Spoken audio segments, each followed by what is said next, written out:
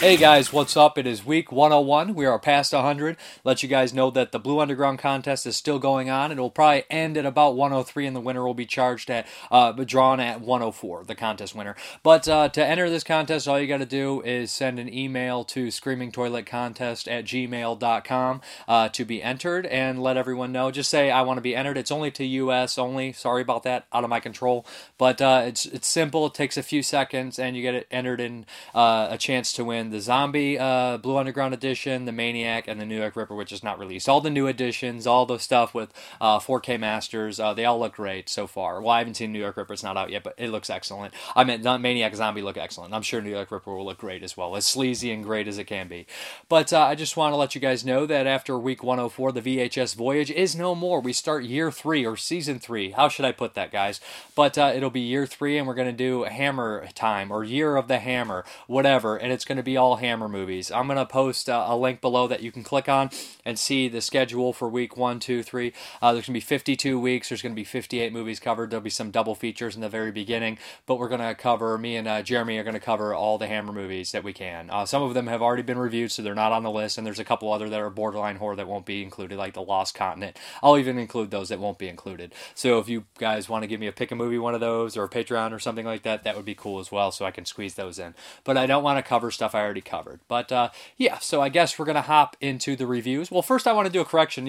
Last week, I said something about knowing Craig Zeller. I didn't mean I knew Craig Zeller. I meant I know he's a film fan. You could tell watching it, and I love that. Just don't want to, confuse people or anything like that. Obviously, I don't know him. But let's start off with the reviews. The first one is, kind of strange for me to start out with something like this, but is from Mill Creek Entertainment, and it is Donnie Brasco. I saw this movie when it came out. And to be honest, I've always enjoyed it. I've always liked the mobster movies, like obviously Scorsese stuff like Goodfellas and Casino, and then more the gangster crime films by Tarantino.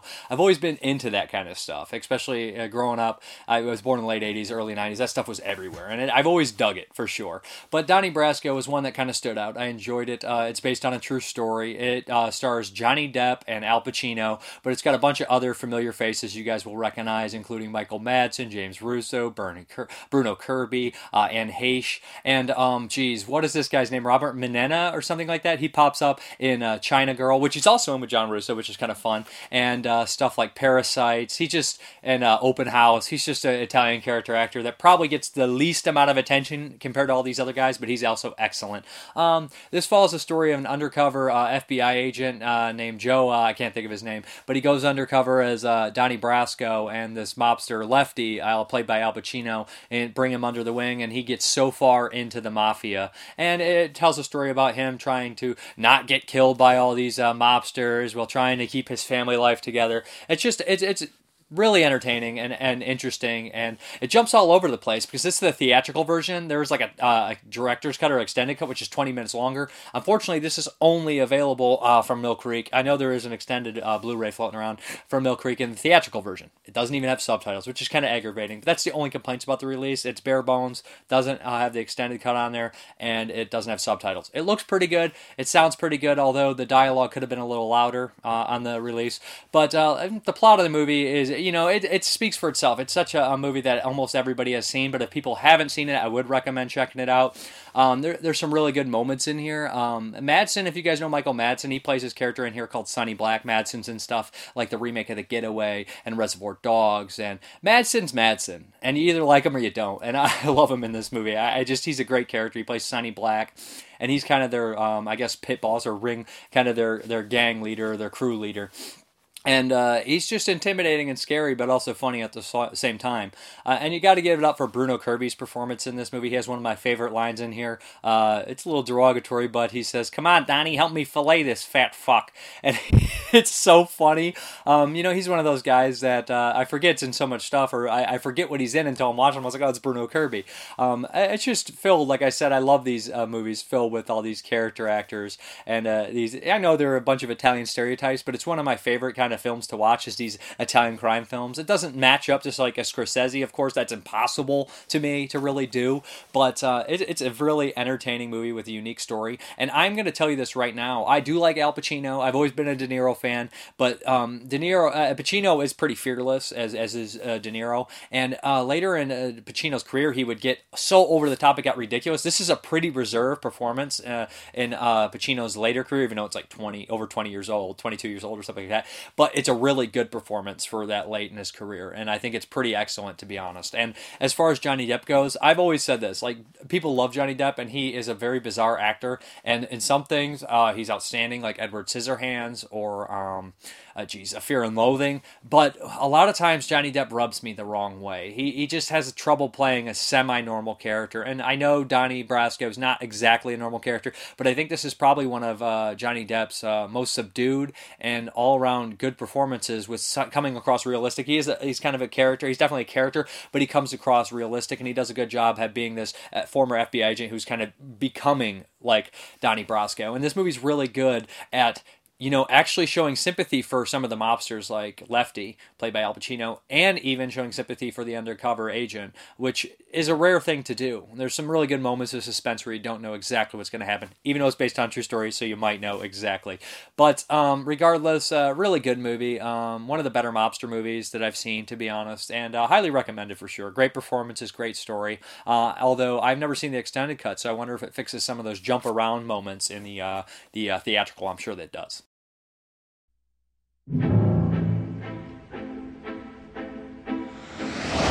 When I introduce you, I'm gonna say, this is a friend of mine. That means you're a connected guy.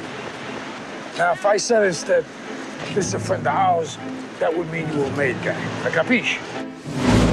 When Lefty brought Donnie into his world, Who's this guy? This is Donnie, a friend of mine. he took a risk on a kid he hardly knew. I'm gonna have to school you, my friend. School me in what?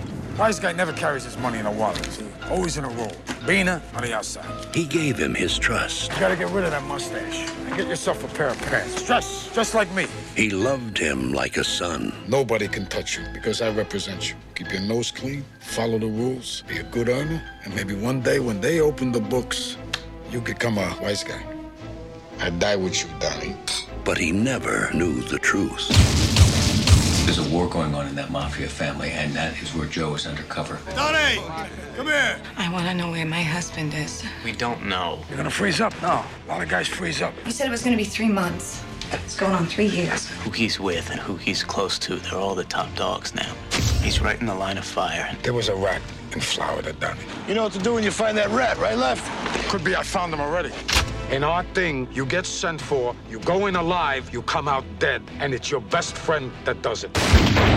We have got to pull him out. You think I'm a rat? How many times I have you into my own house? If you're a rat, then I'm the biggest mutt in the history of the mafia. If I come out, Lefty dies. They're gonna kill him. Because he vouched for me. Because he stood up for me. That's the same thing as if I put a bullet in his head myself. Do you understand? Who am I? I'm a spoke on a wheel, and so are you. Hey, Don. Yeah. Let's take a walk. I'm your best friend.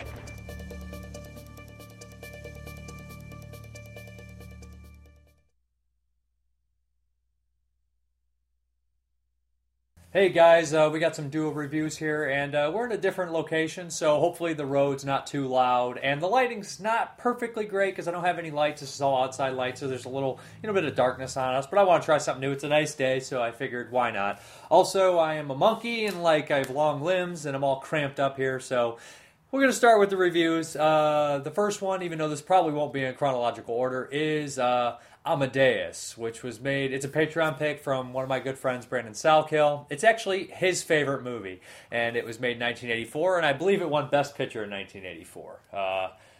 We watched the director's cut, which is 3 hours long. You've never seen this movie? Mm-mm. I wanted Jeremy to watch this movie and talk about it because Jeremy's smarter than me. I don't know if anybody knows. Stop it. And then when they're gone, you're like, yeah, moron. Jeremy knows a lot more about music than myself, especially opera. And this is a story about Mozart, and it's told by the point of view of a composer named Salieri. How do you say it exactly? Salieri? Yeah. That's what the internet told me. Well, we heard his name a million times, but he was an Italian musician that worked in Vienna for one of the what was his name? Joe the Second. He was an emperor or something like that, and it was played by Jeffrey Jones. But regardless, F. Murray Abraham is in kind of a nut house, and he attempts suicide, and he's taken there, and he starts to tell his story to a priest, a confession, and you realize this old, decrepit, weird man. Says he kills Mozart. So it goes into a story about jealousy and obsession and admiration and obsession and hatred all in the same. Yeah. Who played Salieri? F. Murray Abraham. He was really good, and he played both the young version and the old version. Of course. I didn't know. Which is fantastic because you see him younger, and when you see him older, the makeup effects are by Dick Smith. So it's always great to see these big special effects guys get in a big Academy Award winning movie, and guys that also horror fanatics idolize is yes, it's Dick fucking Smith on the special effects. So they're great. The performances in this movie are some of the best I've ever seen. Yeah. And this movie is dramatic, and I don't know how historically accurate it is, but it has some of the best performances I've seen ever. It's hilarious, and it's just so petty at the characters. Yeah, I mean, we can talk about the historical accuracy and... Accuracy? Yeah, in a bit. Is it Jeffrey Jones? Jeffrey Jones. My God, he's amazing. I don't even want to bring it up, but Jeffrey Jones, I grew up with Jeffrey Jones, and he's one of those actors as a young person I always saw, and I was like, oh, it's Jeffrey Jones from Beetlejuice, and Ferris Bueller's Day Off, and Stay Tuned, and he's Mom and Dad Save the Universe, all these movies, and he was always so top-notch, and then you hear the stories about him, and you're just like, that's such a shame. You know, the real shame is I had only ever seen him in Beetlejuice, and my entire life I thought that was just Alec Baldwin. What, you confused their names? I don't understand how you could do that. Because I only seen one movie with either of them in it. That's ridiculous. Alec Baldwin's 100. You're such a liar. No, I'm not. But regardless, Amadeus was a treat. It was one of these movies that I knew was a great movie, and I'd put it off for a year. So when Brandon picked it, I was like, okay, awesome. I watched it on Vudu, a 3-hour version HD. Mm-hmm. But look, it's a great looking movie. The production design is top notch. It's one of these movies that doesn't seem to age. You look at it and you wouldn't guess it's from 1984. It could be from 1984, 1994, 2004, 2014. I really thought it came out in 95, 96, maybe even early 2000s. I don't know why I always thought it was much later than when it came out. I don't know if it was a remaster that came out at that time. That one came out in 2001, the director's cut, I believe. Maybe that might be what I'm thinking of, but yeah, it was really good. If you just the set design, I tend to I like Rococo and Baroque style. Yeah. They're fun to me. I love Voltaire. It's just a really... The Enlightenment, such a neat time in human history, and Salieri.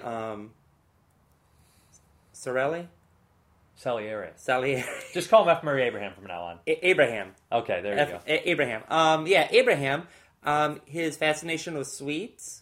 That is brilliant. It starts right in the very beginning, which is one of my favorite scenes, where Vincent Schiavelli, who's also in this director's other movie, one of his other movies, Milos Forman, who directed One Flew Over the Cuckoo's Nest, and there is similarities. Mm-hmm. But Vincent Schiavelli has a great scene. He's Salieri's valet, and he's trying to coax him to come out of the room after they hear these loud noises, and there's these sweet rolls, and he dips them in some sort of frosting, and he's like, these are the best things I have ever had, and me and so-and-so are going to eat all of them and leave you none if you do not open this door. And it was just such a hilarious thing. And Salieri throughout the movie is such a serious person who's so prideful, and to see him being reduced to this decrepit old man who's trying to be coaxed out of his room with sweets, it's just candy. There's a line in this, the patron saint of mediocrity, and I don't want to spoil too much, but that's just such a sad thing. And Mozart is played by this guy named Tom Hulce, this actor, and he's annoying. He's nobody likes Mozart because he borrows all this money, but he is a genius. He's a savant in music. And it's just that Salieri gets this complex that he thinks that God has betrayed him because his whole life he's been dedicated to music. And we have Mozart, who seems to not try nearly as hard as him, who's been gifted with this amazing talent. And he seems mediocre in comparison. And he thinks that eventually, because when Mozart originally comes in, he kind of rubs him the wrong way without even knowing he's doing it. And he feels that if he can spite Mozart, he can spite God and get some revenge. So it's obvious mental illness talking there. Oh yeah, I think his first interaction with Mozart it's actually for a concert. Mozart's invited to present his music, and like Mozart can't be found, and Abraham finds Mozart in like a room frolicking around with some random girl, and it's like, who is this like this like horny teenager, more or less, like, oh, this is like the prodigy, this is the spirit his of the idol muses. as well at the time. Exactly. It's like, it's just some kid, like, who would even imagine, Yeah, and his laugh. Oh god, And I wanted to slap him. They even do that laugh on purpose at the end before the credits roll to haunt Salieri. Mm-hmm. But there's just some great things in here that are really funny, like the competition between where they say, should we do the opera in German or Italian? And all these Italian composers are like, well, German's such a brutal language. And it's just funny that all these people hate Mozart because he's such a obnoxious person, but there's also this jealousy in there. And Mozart is so good in this movie that only artists that are semi-good or at least decent can understand how good he is. So his stuff doesn't always translate to the masses, but it will it will stand the test of time in this movie. But regardless, I love how they incorporate music throughout the movie when they're playing the music and stuff like that. And F. Murray Abraham's acting performances when he's actually writing music of Mozart and he's realizing what he's doing. I don't understand why he did this here. He's like trying to dissect his brain during it. Is wonderful. Yeah, the opera was almost always in Italian, and the reason why like everything is in Italian when you look at like sheet music is because that's where like they printed everything. Let's be honest. Although Sorelli did make a few German operas, like making an opera in German wasn't necessarily unheard of. It just wasn't regularly done. And then we get to Wagner, and then things fall apart from there. Now we have like English-speaking opera. Like, okay, why not? But it's just interesting because it's something that I'm not interested in as opera, but I am interested in like the times at that place and how things operated. But the way this movie unfolds, and I laughed out loud a lot. It's definitely a dark comedy, but a tragedy, but also hilarious. I think you mean opera-rated. What? Opera-rated. You're interested in how it opera-rated. It's a pun. Review's over, guys. That's it. Go home. Cut. No refunds. What did I want to say? Oh, yeah. Sorelli. Yeah. Salieri. I told you to stop saying his damn Sorelli, name. I think, is in Sweeney Todd. Salieri. I think All he's right. the barber. The other barber. Okay. The other evil What barber. were you going to say? Is a composite character. Because I knew a few years ago they released, it was like circa 2003, they released Mozart's Requiem, like kind of like a finished version because, he composed it as he was dying. Yeah. That much is true. And he did dictate it to another man, and that was... and I bought the album when it came out. They did this like beautiful orchestration, and the name on it, as arranged by and it wasn't Abraham. I don't know. It wasn't Salieri. It wasn't Salieri, but he did exist. He did exist. He's a real character, and he did have an influential part in Mozart's life. And there is, at the time of Mozart dying, people did think that he did murder and poison Mozart, But yeah, so the dictation of his Requiem wasn't actually done to Sorelli. Salieri. If you do it one more damn time, I'm restarting this damn thing. Stop it. Yeah, so it was a mixture of characters. He was a composite character, but for dramatic purposes, I think that they just took various characters and made this character. And I guess this is based off a play, if I'm not sure. But I know the focus of this movie is really cool because it really only follows two characters. Yes. It follows Salieri and Mozart, and it jumps around throughout the time. And it's the structure of the story I love because you have this old man telling the story. And I always dig that. It's just an interesting way to tell the story because you're already intrigued when you see this man because he's obviously just something not right. So you go back in time and you start to learn more about him.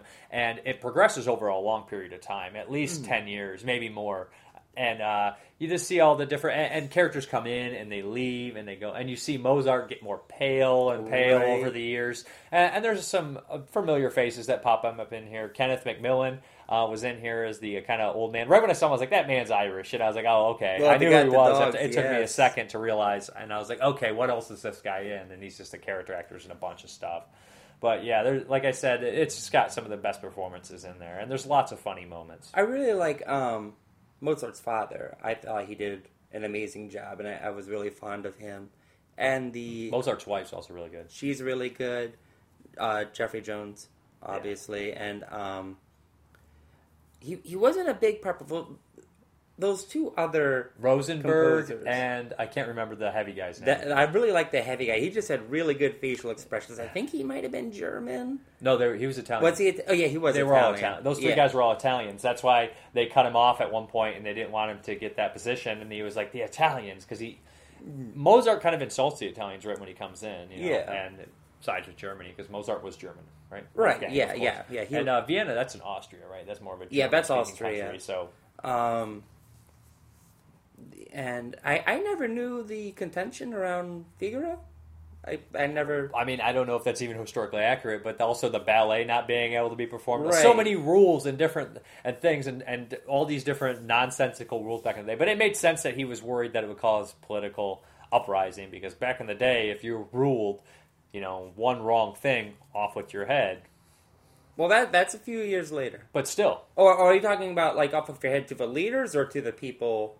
Well, both, really. I mean, like, I'm just saying, if one thing went wrong, it could cause chaos. And one side would just overthrow the other one, yada, yada, yada. But regardless, movie's excellent. It mixes a comedy with a very interesting story. And it's like I said, it pulls you in. I laughed really hard. And just the idea that someone is so obsessed with this person, they're just crazy about them. And they hate them. And they just, the way they decide and how they just deteriorate. And this was like jealousy is great. And I like when they film snippets of the operas. I think it really draws you in. You get to see the music and see some bits of production. And it just looks like fun. Man, I want to go to one. It's very all those complex things happening, like the horses coming out. It's just like, I can't believe they put all this on. And I mean, just the idea that they can play this music or learn how to play this music, it's just like, they had a lot more free time on their hands, rich people, and they didn't have distractions like the internet and horrible YouTube reviews like this one. I don't know if anybody ever listened to Ring of the Nibelungen or... the great Wagner opera, but it's a Psycho. And opera was a big thing back then. And Wagner wanted to make the opera to end all operas. And the final act of the final opera, it's a cycle of 4 operas. Usually it airs across, now it's done one opera a year for 4 years, but it used to be done in 1 week. And the final opera, he just sets the whole stage on fire and just burns the entire thing down to the ground. Literally. Stands it off. That's how the original Ring of the Nibelungen ends, is with just light it all on fire because a volcano blew up. Huh. Yeah, it's called Götterdämmerung, or Apocalypse of the Gods, or End of the Gods. Okay, so now that you've had your history lesson on opera, I just want to say, definitely check this movie out. It's really good. And it's not a movie I shouldn't be doing, but it's a Patreon pick, and this is why Patreon's really cool for me, is people pick stuff that I wanted to see for years and forces me to watch a great movie and talk about it. It's just, the ramblings of a crazy person talking about another crazy person in a great movie. So I'm good, if you're good. Isn't that what we're doing? Yes. Okay. That's what I just said. Oh. It's the ramblings of a crazy person talking about another crazy person in a great movie. Go watch it. It's good. Are we going to appall you with something confidential and disgusting? Let's hope so, because that is what you really like. Unconfessed crimes of buried wickedness. If that is what brings you to us, the prospect of hearing horrors, you shall not go unrewarded. I don't believe it. The whole city is talking. You hear it all over. What a story. What a scandal. What a comedy. What a tragedy. Incredible. I don't believe it. Who can believe it? What horrors have you heard? Tell us. Tell us. Tell us at once.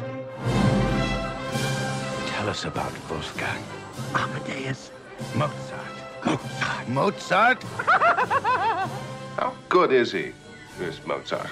He's remarkable. Is an unprincipled, spoiled, conceited brat. I'm a vulgar man. But I assure you, my music is not. He is divinely inspired. He is arrogant, vulgar, obscene. He creates music for the gods. He is passionate. He burns with fire. He is an angel. He is a devil. He claimed he'd been poisoned. Some said he accused a man. Some said the man was Salieri. Salieri? Salieri. I don't believe it. All the same, could it be possible? Did Salieri do it after all? Did he murder Amadeus?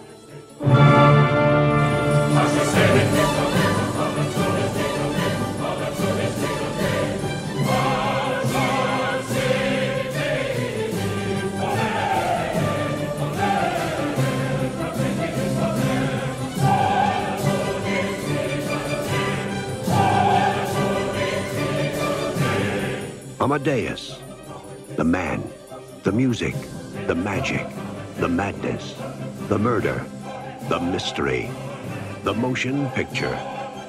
Amadeus. Everything you've heard is true.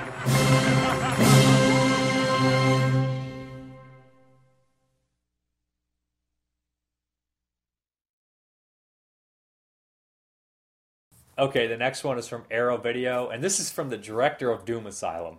Doom Asylum is a ridiculous movie, and this is Scared Stiff. This is also a ridiculous movie.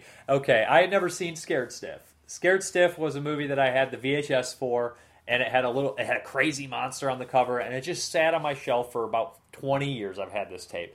So when Arrow released it, Arrow, like, everybody talks about, like Joe Bob was just talking about, have there ever been like a movie that they rediscover from the 80s and all the special editions? Has anyone said, man, this thing sucks? Well, I really enjoyed this one. It's like I guess it kind of needs rediscovery because not a lot. I never heard anyone mention Scared Stiff. Like everybody had it or like shown the VHS, but nobody. I never seen a review for it. I never seen anyone bring it up in conversation.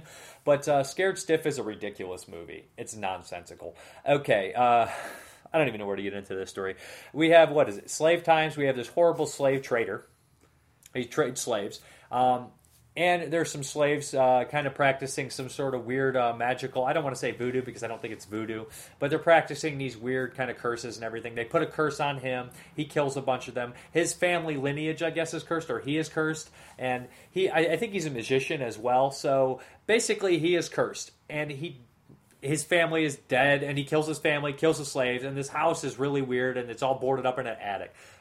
Here comes Andrew Stevens, who just recently started dating this rock star, this pop star. Andrew Stevens is Stella Stevens' son. He's in a bunch of stuff. He's in a few Charles Bronson movies like 10 to Midnight, Death Hunt. He's also in stuff like Day of the Animals. So Andrew Stevens' familiar face. I'm actually shocked he was in this because he's not an A-list actor, but a pretty solid, kind of high-level actor. So, maybe not at the time, 1986. So, he moves into this giant, awesome house, and they realize there's a boarded-up attic. But before that, the pop star has a son. And these pigeons, which are somehow in the attic in the beginning, I think, and I thought these pigeons were supposed to reflect the souls of the slaves. They don't. They're just, I guess, a bad omen and randomly around for some reason. So, the pigeons visit this boy, like as in the boy or the mother would have some sort of lineage with the character who lived in the house, because I thought their house was haunted, but that's not what's going on. These people, and it sets it up for it too, so I was like, what's going on? So they move into this house, and the Andrew Stevens starts to be possessed by the old slave trader, and the pop star starts to notice it, and she had a mental breakdown, which is really horrible because Andrew Stevens has been dating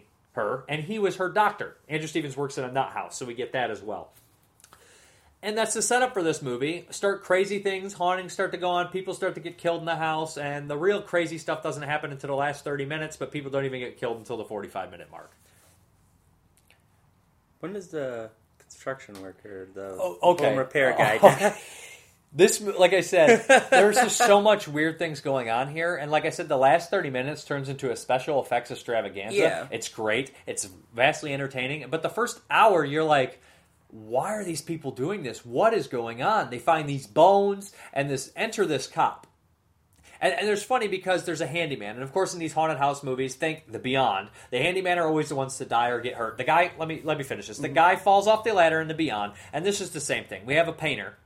In The Beyond, it takes 10 minutes for it to happen. And this one, it takes 35, 40 minutes for this old painter to somehow hang himself on a rope and hang outside of the kid's bedroom for days without anyone noticing him. Yet, the cops visit to take these bones they found in the attic, but no one notices the dead painter hanging outside the house.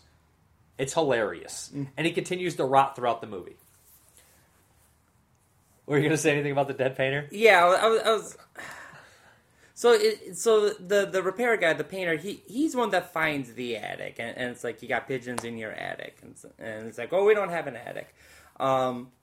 And it's when they find the bones, they go up into the attic. They find all kinds of things, not just the There's bones. an amulet, too, that's the key to everything. There's an amulet, there's a diary. I think the little boy finds a key, and the key is what unlocks the chest full of bones. And that's, I think, when the painter dies. And then the officers come, they're like, okay, we got these bones. These are clearly been dead for some time. It's not a police issue. Let's take it to the museum. Meanwhile, on the other side of the house, like it's a shame he didn't fall on like the front or the side. He just had to be on the back. He's just hanging. He's dead. He's been hanging there. And they play this gag where he hangs there for days. And like within like a matter of like 24 hours, he's purple. Yeah. And he just keeps bloating and getting grosser. Well, and like the thing is, like, the movie shows him hanging, and then, like, the cops are there to get the bones, and, like, nobody says anything about the painter. Like, they didn't notice him. But, like, the movie doesn't even, like, indicate... Like, it indicates that he got hung, but it doesn't indicate that, like... It doesn't bring up the painter until, like, an hour later into the film... when he bursts through the window. Or no, the kid is complaining about a spell. It's all in the nightmare sequence. Yeah. But this movie has lots of weird things like that just are kind of logical plot holes. Yeah. But the acting's pretty solid for the most part. I thought Stevens and the lead actress who's in a bunch of soap operas were good. And the kid was pretty good. And the cop steals the show. Yeah. The cop is this old African-American guy who has this ongoing gag where he's obsessed with the basketball game. So no matter what he's doing, no matter through his job, he's trying to turn on TVs everywhere. And it gets so ridiculous. He goes to the nut house and he starts arguing with a patient who turns the channel. And there's the best gag in the movie is when he's at work, he has a TV hooked up in a desk drawer and he's like, "Ugh, what's going on?" He's a very funny character, ridiculous.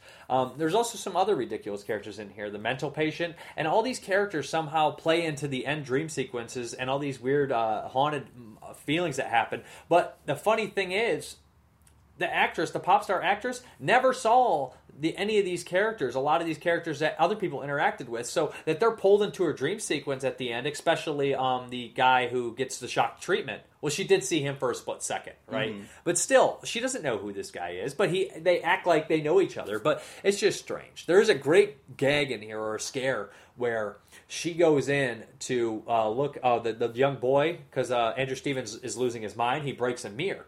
And you think it's him sitting, staring at himself in the mirror. And you see his reflection in the mirror, the broken mirror everywhere. And the boy walks in to look, and Andrew Stevens turns around. And it's not Stevens, it's a slave trader, and he's all messed up in the face. It was a really good gag. I think mirror gags in these kind of movies work perfect. See Poltergeist 3, see The Evil Within. They're always great.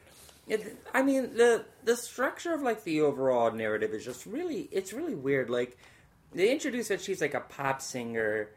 And, like, it has, like, a small part in the beginning where she's like, I'm on tour, I can't wait to move into this house. And then, aside from one dream sequence, it's never brought up again. Like, she's just a stay-at-home mom now. Then there's, like, the whole, hey, we found all these relics in the attic. I think something might be going on here. And I know that the doctor, the husband or whatever, he gets possessed. But he like, won't look into it. Like, he's like, no, you're crazy, you can't be doing this because it's gonna... Well, the evil spirits start to take him over. Yeah, like the evil spirit thing. Okay, so the whole dream sequence, because the doctor's he's a killer now. They have the whole dream sequence, and like she kills the old guy from the slave times. These aren't really dream sequences at the end. You're spoiling too much. Okay, but the ending gets so crazy that they bring everything in when the house and all the evil spirits come in, and all the things start popping up from the past. This, like I said, it turns into a special effects extravaganza where all the characters somehow turn into some of the monsters, or the people turn into like monsters that died, and they turn into like Ghostbuster like toys, like they're ridiculous. So I don't want to spoil too much, but they wrap it up. They stop the evil. The doctor's still evil or possessed because he comes back to the house. Spoiling way too much. Okay, I'm sorry. But, like, why is he still possessed? They killed the demon. Why is he possessed? The movie's really mean-spirited that way. It's really, like, silly and fun and kind of a blast. And then it's just, like, also at the same time, like, mean-spirited as hell. Like, it's like, we're going further. It never ends. The nightmare doesn't end. Right, But, yeah. I mean, the house they used, I really liked. The special effects at the end are really fun. It does become a little unintentionally funny, which I think helps this one. Like, this is a kind of bad but good movie. And I really enjoyed it, to be honest. And, like, the lead actors are doing their best, and there's some like good zany characters in there that help the movie move along. And the monster at the end looks great. And the monster looks good. The designs are great. The special effects artist did a really good job. The toy scene I thought was really well done. Stop motion. Oh, it's not stop motion. It's actually. like kinetic motion. Yeah, they did a whole bunch of cool stuff with all these toys coming to life. It looks great. Like, I can't believe this movie looks this good, to be honest. And I guess they say you can't polish a turd, but you really can. I mean, I don't want to call this movie a turd because it's an 80s horror movie that's actually entertaining. And a lot of them you'll watch and like, this is a snooze fest. So I would check it out. I like it. I mean, it's probably worth a watch. It kind of falls apart. It's fun. It's a mess. It's a mess. It's a beautiful disaster. But I don't even want to call it a beautiful disaster. It's better than Curse 3? Like,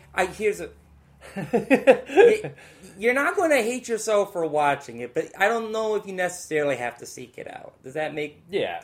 The special features on here are great, too. There's a commentary, and there's one of the guys is always kind of like, yeah, we probably shouldn't have done that, like, and stuff like that. They were, like, kind of joking a little bit. And then they have a making of, which is really cool, where they bring back, like, Andrew Stevens and The Child. There's just a bunch of stuff like that on the day. They went all out for this. This is Arrow? Yeah, Arrow. Okay. Arrow always does good work, so... Yeah. I would check it out. I enjoyed it. I thought it was pretty fun. Yeah, sure. Why not? There was an opening here once. Every house has its secrets, but this secret has waited 150 years to get out. Those old bones from your attic turned out to be his wife and kid. I don't understand your fixation with those bones. And not just the bones, your dreams. Where are the ghosts, Kate? There's one now. Look, there's another one. I think we ought to bring her in for observation. Kay Christopher and her son, Jason, have uncovered something so ungodly, so inhuman, even if she can find the power to defy it. Even if they can find the courage to confront it. It may be too late.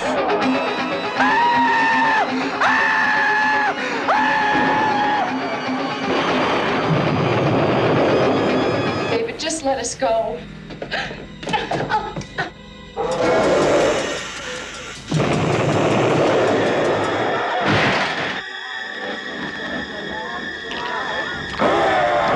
The force that can save their lives could shatter their minds, scared stiff.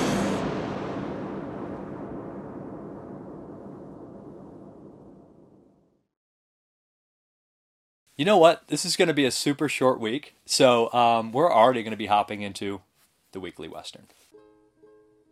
Let's go.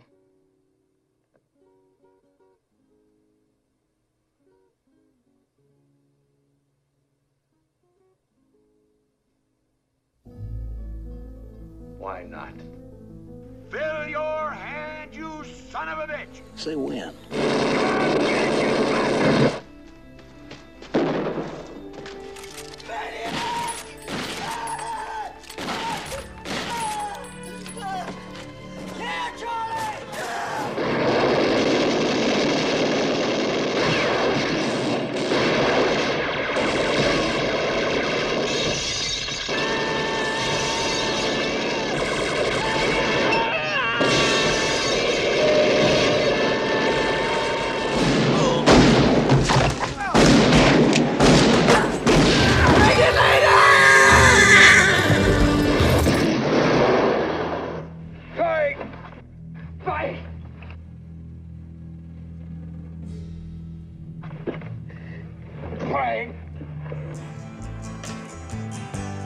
Feel I'm knocking on heaven's door. Knock, knock, knocking on heaven's door. Hey, Kitty, you bastard! It's you and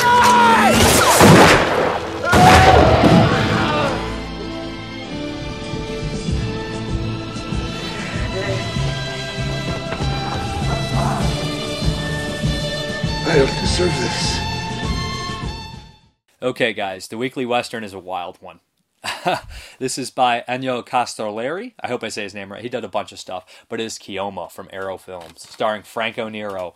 This one was actually done in the late spaghetti western, very late for a spaghetti western, like 1975, and it stars Franco Nero and is done Ennio Castellari, who did a bunch of different movies, including *Inglourious Bastards* and 1990 *Bronx Warriors*. So he was a director that would hop around to different genres, kind of a journeyman, kind of like Fulci in a lot of ways. But those guys are usually, especially Italian journeymen, are usually really good, and you can sense styles and things. And if you guys are familiar with my videos, I reviewed High Crime a little bit ago, and Castellari did that with Franco Nero. But Chioma is one of the weirdest, wildest spaghetti westerns I've ever seen. On the features, they go into this idea that as it starts to become late in the genre of the spaghetti western, they start to parody themselves, like with the Terrence Hill and Bud Spencer movies. But after that, they become even self-reflective and weird. And that's what they say Chioma is. And Chioma is one of the weirdest movies I've seen in a very long time. It also stars William Berger, who's in a bunch of spaghetti westerns and other films, as Franco Nero's father. And Franco Nero in this is like a half-breed, they call him. He's half Native American, half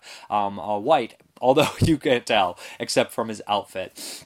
And he's always at turmoil with his brothers. And he's constantly living in the past, which includes his flashbacks to his father, his brothers, and a slave that worked for them, played by Woody Strode. And he's been freed since then, so he's in the present time as well. Woody Strode's an excellent actor. He puts a lot into this role. And in fact, all the acting's really solid in here. And it really plays with storytelling, how we'll have Chioma walking around, and it will he'll see something, and it will play in front of him, almost like what is that? The Christmas Carol story, where he goes and visits things. Like his past is constantly running in front of him, and he's seeing it, and it merges into the real world, which is pretty unique, especially for a spaghetti western.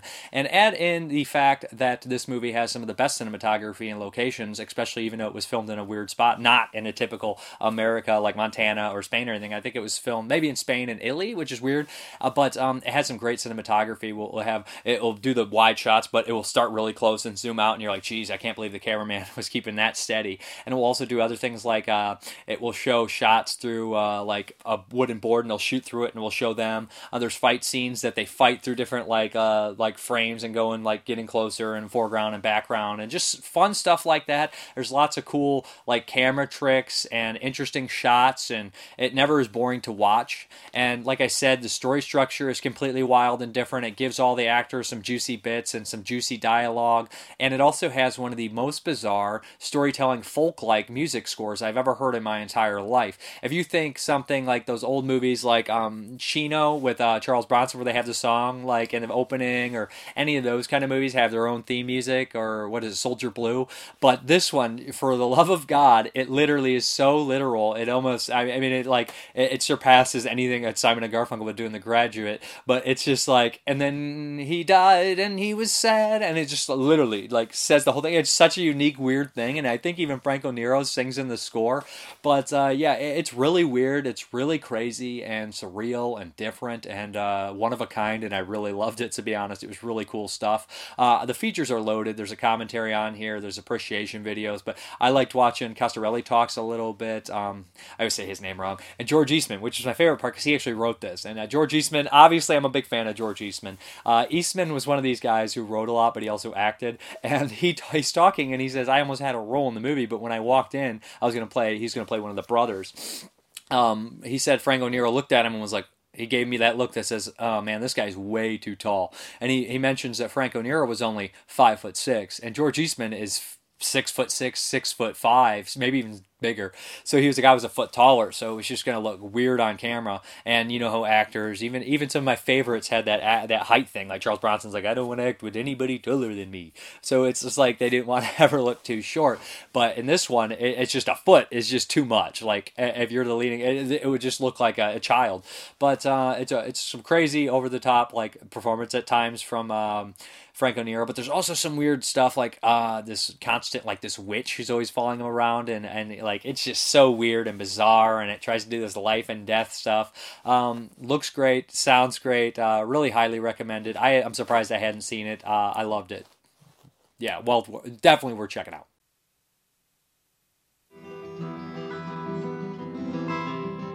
Come on in. You've been gone quite a while this time. Where you been? Fighting a war. Meet anybody faster than you? Not yet.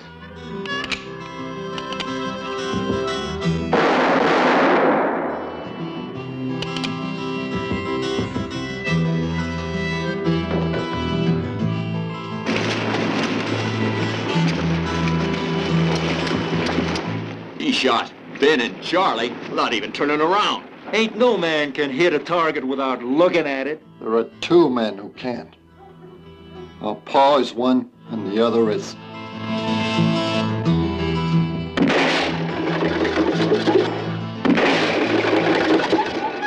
This land belongs to Mr. Caldwell, along with everything that's on it.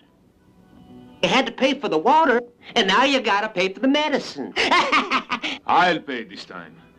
How much you willing to pay? 4 cents. The price of 4 bullets. 1, 2, 3, and 4.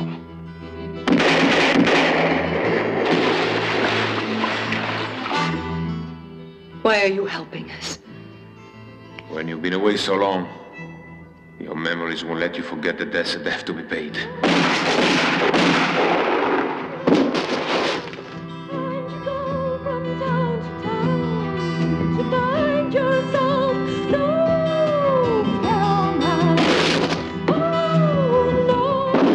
Don't try to help us. We're already dead. But you're still afraid. Death hasn't changed that.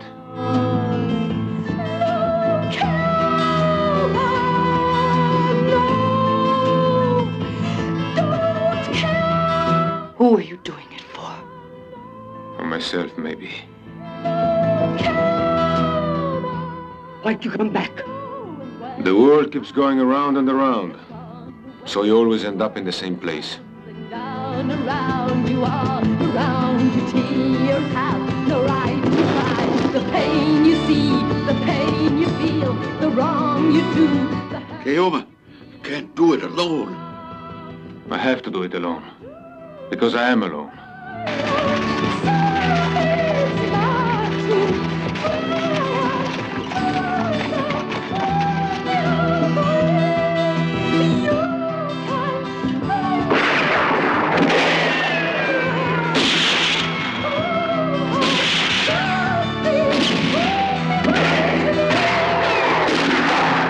Now you've done what you had. And even more than you could do before. Stop your fighting and find your place now. When you must leave. Remember. Aren't you tired of killing? I have to survive. Helma!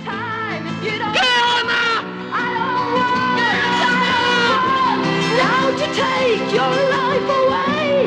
No, I won't this time.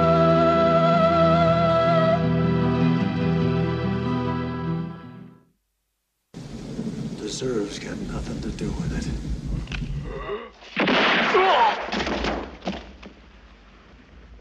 When you have to shoot, shoot, don't talk.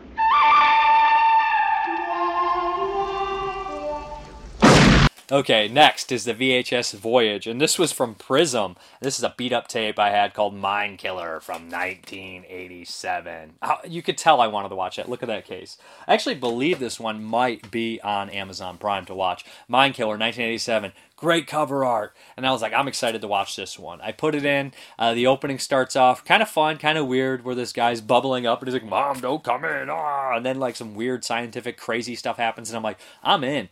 And then proceeds an hour and 10 minutes of these nerdy guys and weirdos trying to score with women, but this guy discovers this old book that has mind control powers, and he starts to dive into it and starts to get the ladies, and his friend is into it too, and it's super boring, and it's super uninteresting, and the acting's not particularly great, and there's no special effects, and it's just like, okay, we got friend zone nerd stuff going on, but with some sort of psychic power that, I'm glad they don't dive into the science of it too much because, it's nonsense, but it's just like them him learning how to do these things. And eventually, the science backfires and he can't control his power. And the good-natured nerd who never had sex, who gets women, turns into the monster. Is it the Nutty Professor story, sort of Dr. Jekyll, Mr. Hyde thing going on?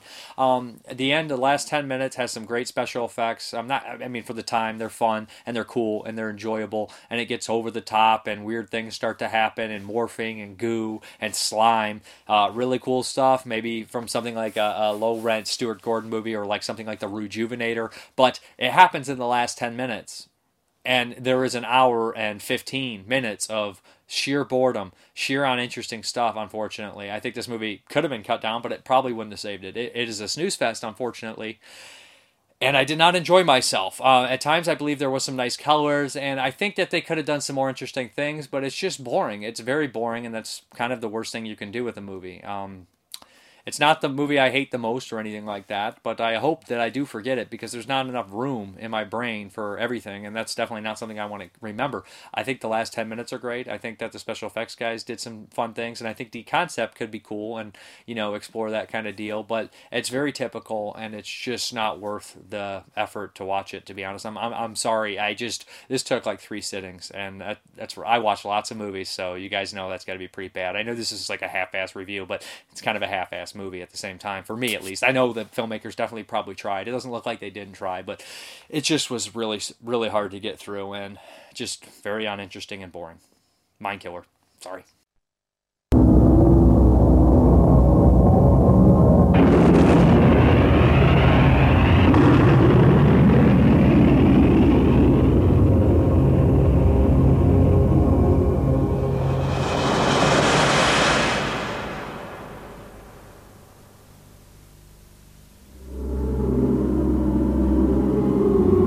Next few minutes,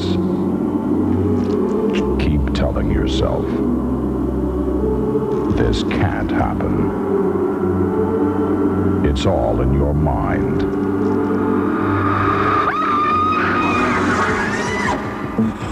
Warren has discovered something.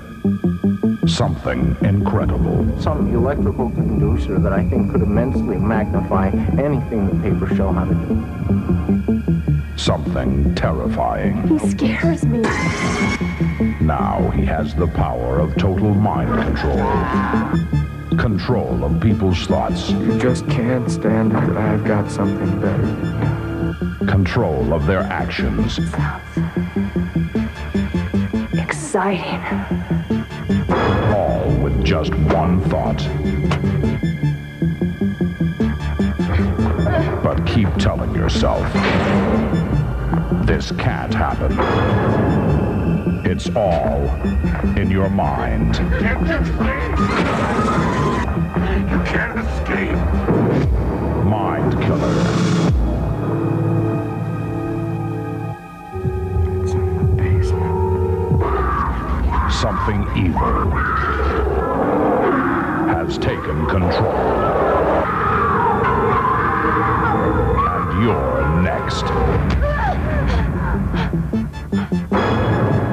Mind killer.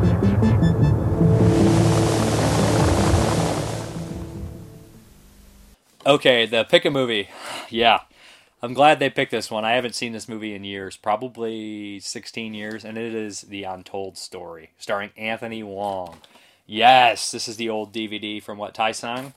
They released a bunch of crazy stuff that I still have a lot of it, and some cool stuff as well. The Untold Story is from 1993, and boy, I remember this movie always leaving an impact on me. I remembered a lot of scenes from it.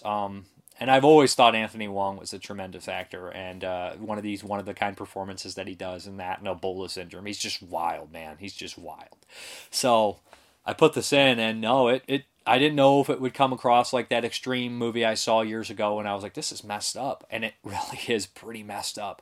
We have this character in Anthony Wong. He changes his name a couple times in the opening. The movie is 1978, and he kills somebody, I believe, in Hong Kong, and then he flees, changes his identity, and he ends up in this restaurant working with for these couples. And then before we know it, he's owning the restaurant, and some people have went missing, and it doesn't take long to figure out what happened. And that's half the story. The other half of the story is police procedural, which adds in this layer of kind of silly, goofy comedy, which is just kind of, nonsensical in a lot of ways. Not nonsensical, just kind of slapsticky for the plot, because we have this really dark stuff with Anthony Wong, who at times is comical only because he's so crazy and scary. And then we have these police procedurals who are constantly worrying about pretty girls and always goofing off and trying to impress one another, and then obsessed with the chief, who brings in all these, who's played by Danny Lee, who's in, I think, some John Woo movies. And he brings in these prostitutes that he's sleeping with, and they're always like, let me take her home. And it's just like really weird mixture of two. And Hong Kong does that. Hong Kong films have done that. This is a Cat 3 Hong Kong movie, so you guys know what you're getting yourself into. But this is probably one of the most famous ones, especially in the U.S. But it's just a weird tonal mix, and but that doesn't stop the disturbing stuff from really being bothersome. Oh, Anthony Wong says he owns this restaurant, and he says that the people who lived here previously, who owned it previously, a husband, wife, and 5 kids, had disappeared. They ran away. But people start to catch on to Wong, and he starts to kill people. In one point, it's pretty graphic, and this is infamously known for cannibalism and people not knowing what they're eating. So that story's been told a couple times. This is based on a true story, supposedly. So there's a movie called Bloody Buns, which I think follows kind of a similar story. There's a graphic rape scene in this movie, to be honest. When the violence happens, it's pretty grueling. But like I said, this movie has these two storylines, and of course they meet at the end, and the cops kind of intersect and realize what's going on, and they have to get a confession. And it's a lot of police brutality going on in this movie. It has, like I said, one of the most graphic, disturbing rape scenes I've seen in a very long time.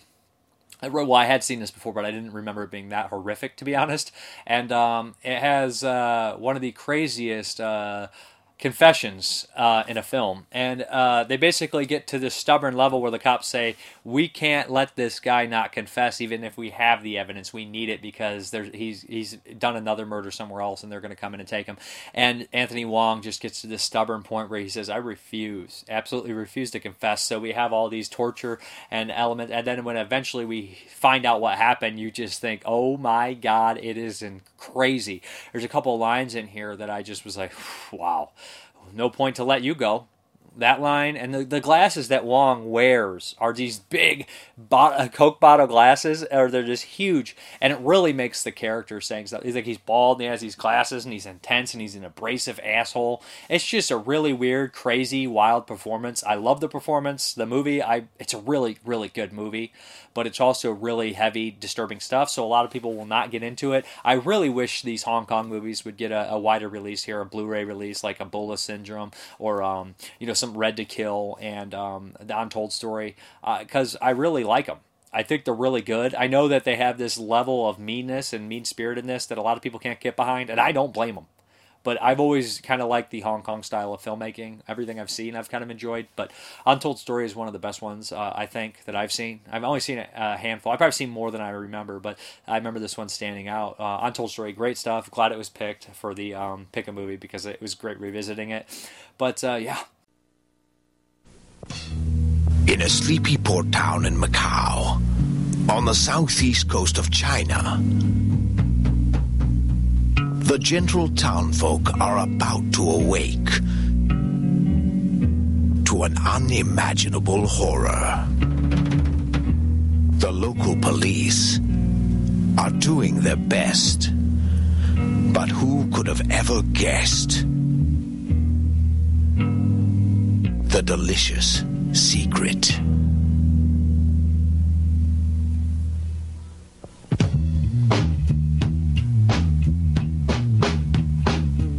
Critically acclaimed, an instant cult classic. Written by and starring Danny Lee, star of John Woo's The Killer. And starring Hardboiled's Anthony Wong in the riveting performance that earned him the 1993 Hong Kong Film Award for Best Actor. Creepy,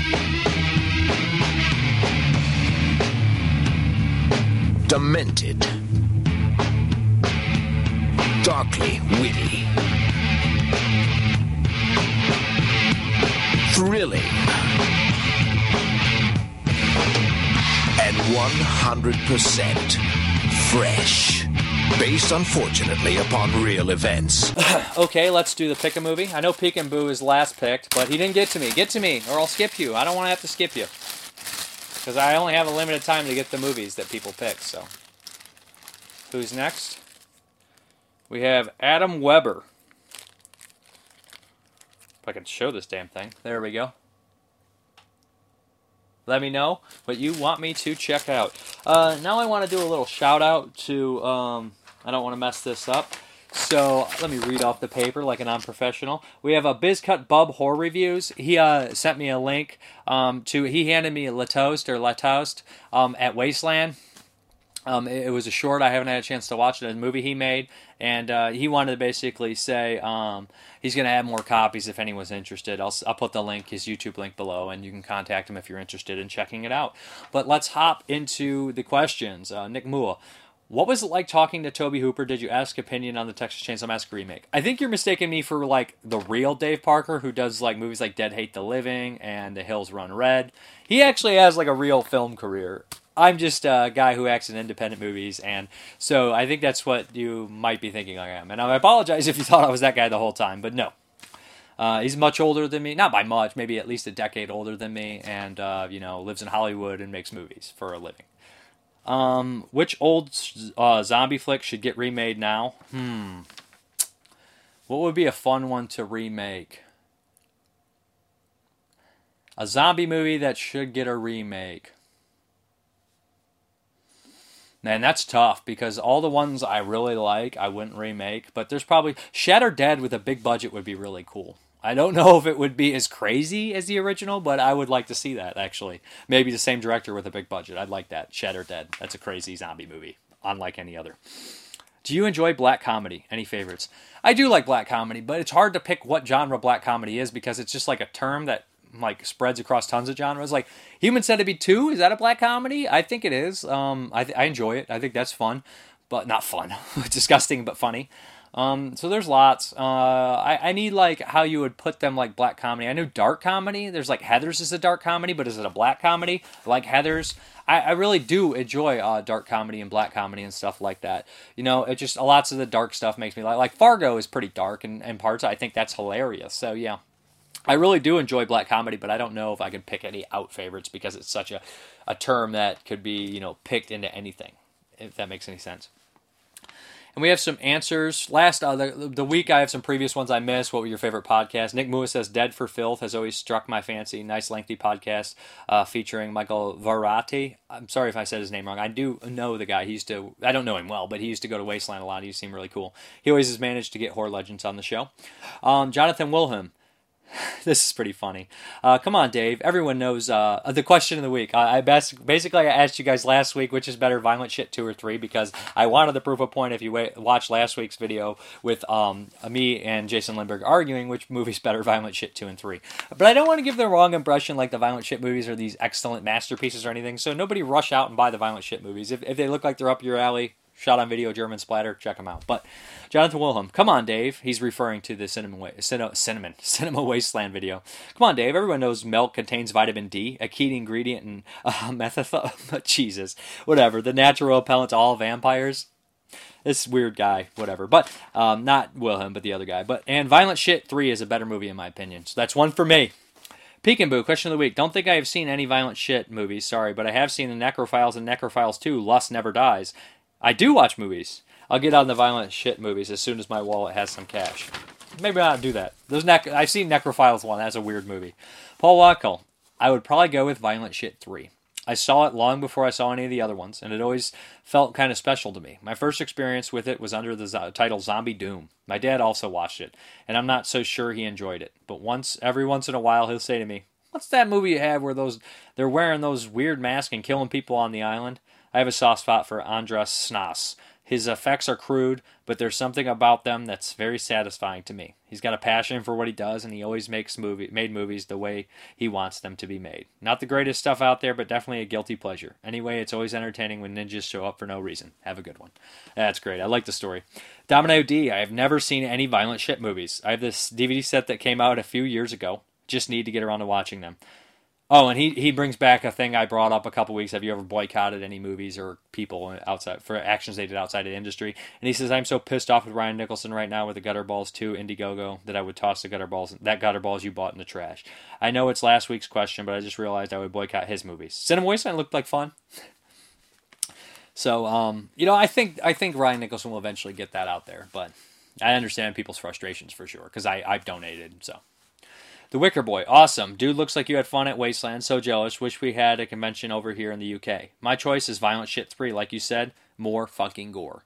I need to check out some of the shorts. I've seen the Dustin Mills short, which is amazing. So cool to see my name getting picked out. Dude, cheers. Because he picked the Untold Story for the Pick a Movie. And Chris Rivers, Violent Shit 3, definitely. So I don't know what the final count is, but that's 3 more for Violent Shit 3. That's right. Not going to lose to you, Lindbergh.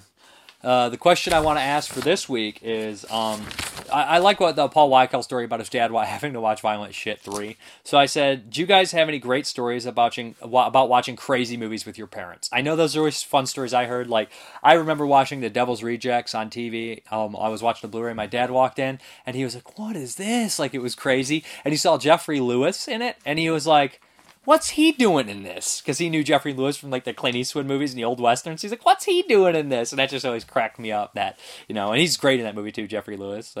You say that again? He leads for, but yeah. Anyways, let's hop into the update. Okay, guys, let's hop into this update. First, we have from Scream Factory, The Brain. I think this is the first one that I reviewed on the VHS Voyage that's gotten a Blu-ray release since. So yeah, Mind Over Matter. This movie's insane. This movie's a blast. Ed Hunt did it, who did Bloody Birthday. It's got David Gale. It's Canadian exploitation is what they'd call it. It's really weird and cool and different and fun. And you're in for a good time if you check out The Brain. Then what do we got here? We got from Kino, Rider on the Rain with Charlie Bronson. Yeah, I'm going to buy any Charlie Bronson Blu-rays that I don't have. And I did not have this one. I don't know much about this movie. I knew there was a Japanese Blu-ray possibly or something like that. But glad Kino did it. Yeah. Then we have another Bronson, Cold Sweat. And I had heard a little bit more about this one. Looks really cool. It's got a nice cast in there. James Mason, Liv Ullmann, yeah. Jill Ireland, of course, his wife. But yeah, this one, the plot sounds cool too. Sounds like something I'd enjoy. So yeah, Cold Sweat. And then we have a bunch from the Kino sale. These sales always get me. The Minion, Dolph Lundgren. I don't know if I've seen this. This looks like something I might have seen on television, but I'm not 100%. Looks really weird. I like Dolph. Then we have Zachariah, which is supposed to be the first electric Western. This looks insane and different. It's got Don Johnson in it. This could be different. I like Westerns, like I said, and I'm always willing to try out the weird ones and different ones. So, yeah. Then we have The Earthling with William Holden and Ricky Schroeder. But you know what? This is one I had to have because years ago, even before, this has got to be, I was super young, maybe 10, 12, before I knew who the hell William Holden was, I saw this movie partially on television, and I remember getting really mad about a wombat in the Australia outback, or not being able to catch this wombat, but yeah, I remember it fairly decently, but I really want to recheck it out. Yeah, this would be nice to see, The Earthling. And then we have The Midnight Man with Burt Lancaster. This cast in here just kind of, sucked me in, and it looked really interesting and different. And so, yeah, I'm not sure I know too much about it, but looks interesting. Looks good. And the time and the cast and everything just speaks to me. Oop. Then we have The Bounty with Mel Gibson and Anthony Hopkins. I've not seen this. I think they talked about it in 80s all over. I'm not sure if the reviews were particularly great. I think they said the acting was great, but it sounds interesting. I mean, with a cast like that, why not? Then we have The Last Command with Sterling Hayden and Ernest Borgnine. I think this is the Alamo story, so yeah. Borgnine and the Alamo, I'm in, guys. Then we have, I'm not even going to try, Race. What is this called? Race for the Yankee Zephyr? So, yeah, I'm not sure. This just looks super weird and bizarre. Again, looks like one of these wild, weird movies that I don't know what's going on. But Donald Pleasance is in it. Yep, looks weird. And then we have The Fourth War. by John Frankenheimer with Roy Scheider, Jürgen Pritschau, and Harry Dean Stanton. There he is down there. This, this looks good. I've not seen much about it, to be honest. I don't remember. This is one of those movies, I remember the cover, but I never watched, so. And then we have Tell Them Willie Boy is here with Robert Redford. So, yeah, I think this is also a Western. Like you guys can tell, I really enjoy Westerns, so I pick up whatever Kino has on sale at the time, especially from the 50s, 60s, 70s, those Westerns. So, yeah. Then we have The House That Would Not Die. I had my eye on this one for a long time, right when it was released, and I was waiting for a sale. This looks interesting. I'm not really sure exactly what's going on with it, but it looked horror light, so yeah. And then we have The Palooza with Marlon Brando and John Saxton. Yeah, love John Saxton, so another Western. Picked it up. So that's it for the update. I hope you guys enjoyed it, and back to the video. Oh, wait, sorry. We have via DVD, Unspeakable Acts. This is sent to me to review by the filmmakers. Some things are best left unspoken. And yeah, I'll check this one out when I get a chance. So, yep. See you guys. Back to the video. All right, guys. I hope you enjoyed the update and everything. As always, thank you very much for watching, and have a good one.